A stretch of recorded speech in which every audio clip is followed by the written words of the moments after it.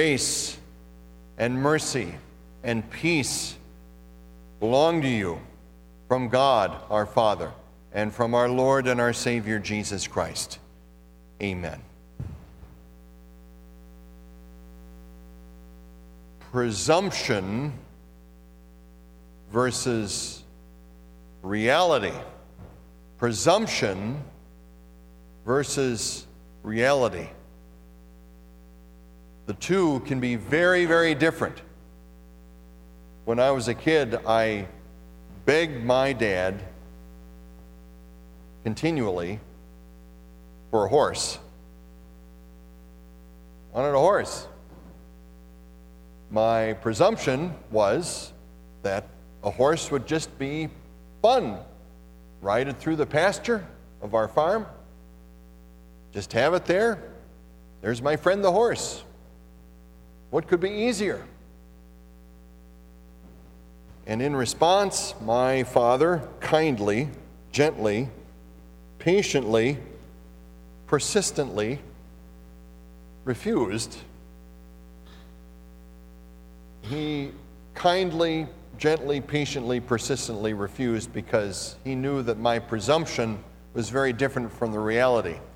He had grown up with horses on the farm, and he knew the expense and the care and the complications that can come, that horses can have a knack for developing health issues that you have to be monitoring all the time. Things that I found out later on in life, as someone years later told me, whoever came up with the phrase healthy as a horse has never owned a horse. Presumption and reality can be two very different things. That brings us to the Word of God before us in 1 Corinthians chapter 13. Perhaps many of us have heard this read often at weddings, and appropriately so. Nevertheless, sometimes when we hear these words of God regularly at weddings, you and I might ease into a certain presumption about this passage, that it is simply heartwarming and romantic, comfortable, cozy, sentimental, warm and fuzzy. The reality is that a careful reading of these words is sobering. God's word is talking here about a specific kind of love. The Greek language in the New Testament has different words for different kinds of love. The kind of love that God's word is describing here is the Greek word agape. Agape love. We could spend an hour trying to get a handle on the full grasp of what agape love is. Some have said it is loving someone even when that someone is not lovable and not lovely. That what impels us to love that person is not anything in that person, but it's the commitment of the will to give your life over. We'll talk a little bit about that some more in a moment. But here's the setting. Paul is writing to a people in a certain culture, the Greek culture. And that culture at the time of Paul believes that if you're smart, if you're talented, if you're well-spoken, and if you can do some big dramatic wow deeds that garner lots of attention, well, if you can do those things, then you are well on your way to being somebody. You're well on your way to being a person of significance. You are on your way to fashioning for yourself a real identity. And so Paul speaks to this cultural presumption, and as he does not hold much back. He gives 3 examples. The first one, he gives the example, well, what if I'm just a master communicator? Doesn't that count for something? Doesn't that help me put a mark in my life? Paul writes, if I speak in the tongues of men and of angels, but do not have love, I have become a noisy gong or a clanging cymbal. In other words, without love, it's just noise. Well, how about a second example? What if I'm a spiritual powerhouse and I just have inexhaustible biblical knowledge and heroic faith? What does that count for? Paul writes, if I have the gift of prophecy and know all the mysteries and have all knowledge, and if I have all faith so as to move mountains, but do not have love, I am nothing. Well, then he gets to a third example. What if I give away all that I have and give myself away as a martyr? Isn't that going to make a mark for me that I'm a person of significance? Won't that wow people? Paul writes, if I give away everything I own, and if I give up my body that I may be burned, but do not have love, I gain nothing. And now Paul gives some definitions as to what agape love is. And keep in mind, as he does this, he is speaking to people influenced by their culture, and as they are influenced by their culture, many are quickly forgetting the things truly connected with agape love, and they are beginning to presume that the word love is just a polite, nice, easy veneer. Love is patient, Paul says. Love is kind. Love does not envy. It does not brag.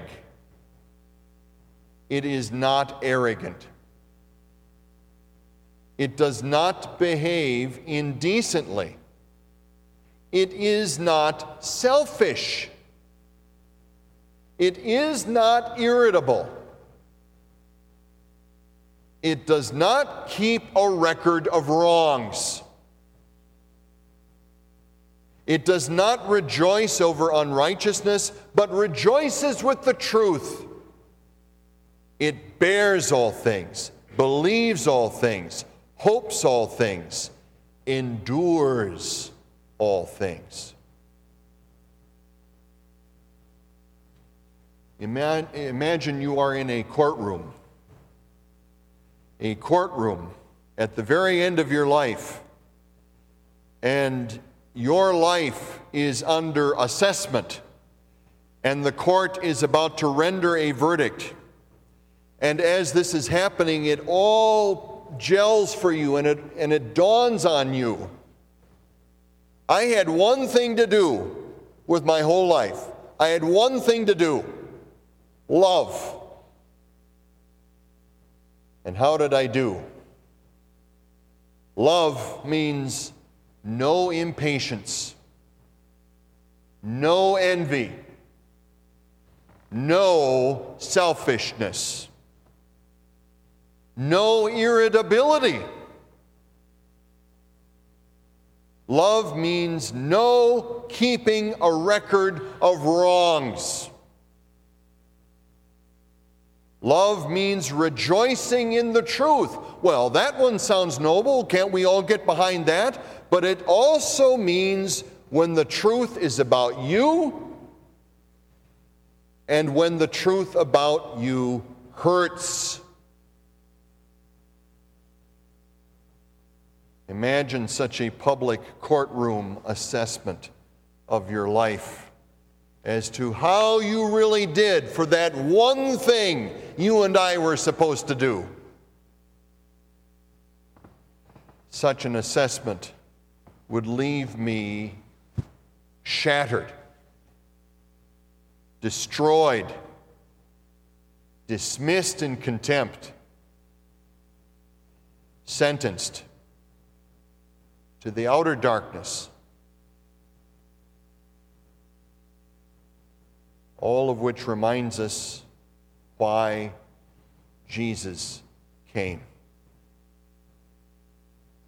God so loved the world, John 3:16. The word love there is agape love. Agape love moved Jesus to live a life of perfect love in our place, where you and I have so utterly failed. And agape love moved him to carry my sins of impatience, my sins of pettiness, my sins of envy, my sins of quiet arrogance, my sins of just under the radar selfishness, my sins of irritability, my sins of avoiding the hard truths about myself. All of these sins of mine and yours and of all, he carried to Calvary's cross, and he stayed on that cross until his blood had washed all the wrong away. And 3 days later, he raised himself back to life. All so that now the result is that through faith in him, cleansed we are, you and I. Forgiven we are, you and I. Embraced we are, you and I. Loved we are, you and I. And from this result, what follows is this: what he has secured for you and me now empowers you and me to begin to grow in what agape love truly is. And when that happens, light begins to shine. The light of Jesus begins to shine through us. When that happens, the Lord Jesus, through you and me, touches the souls of others. The Apostle John says it so well. We love because he first loved us. Amen.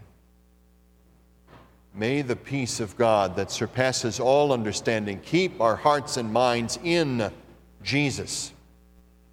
Amen.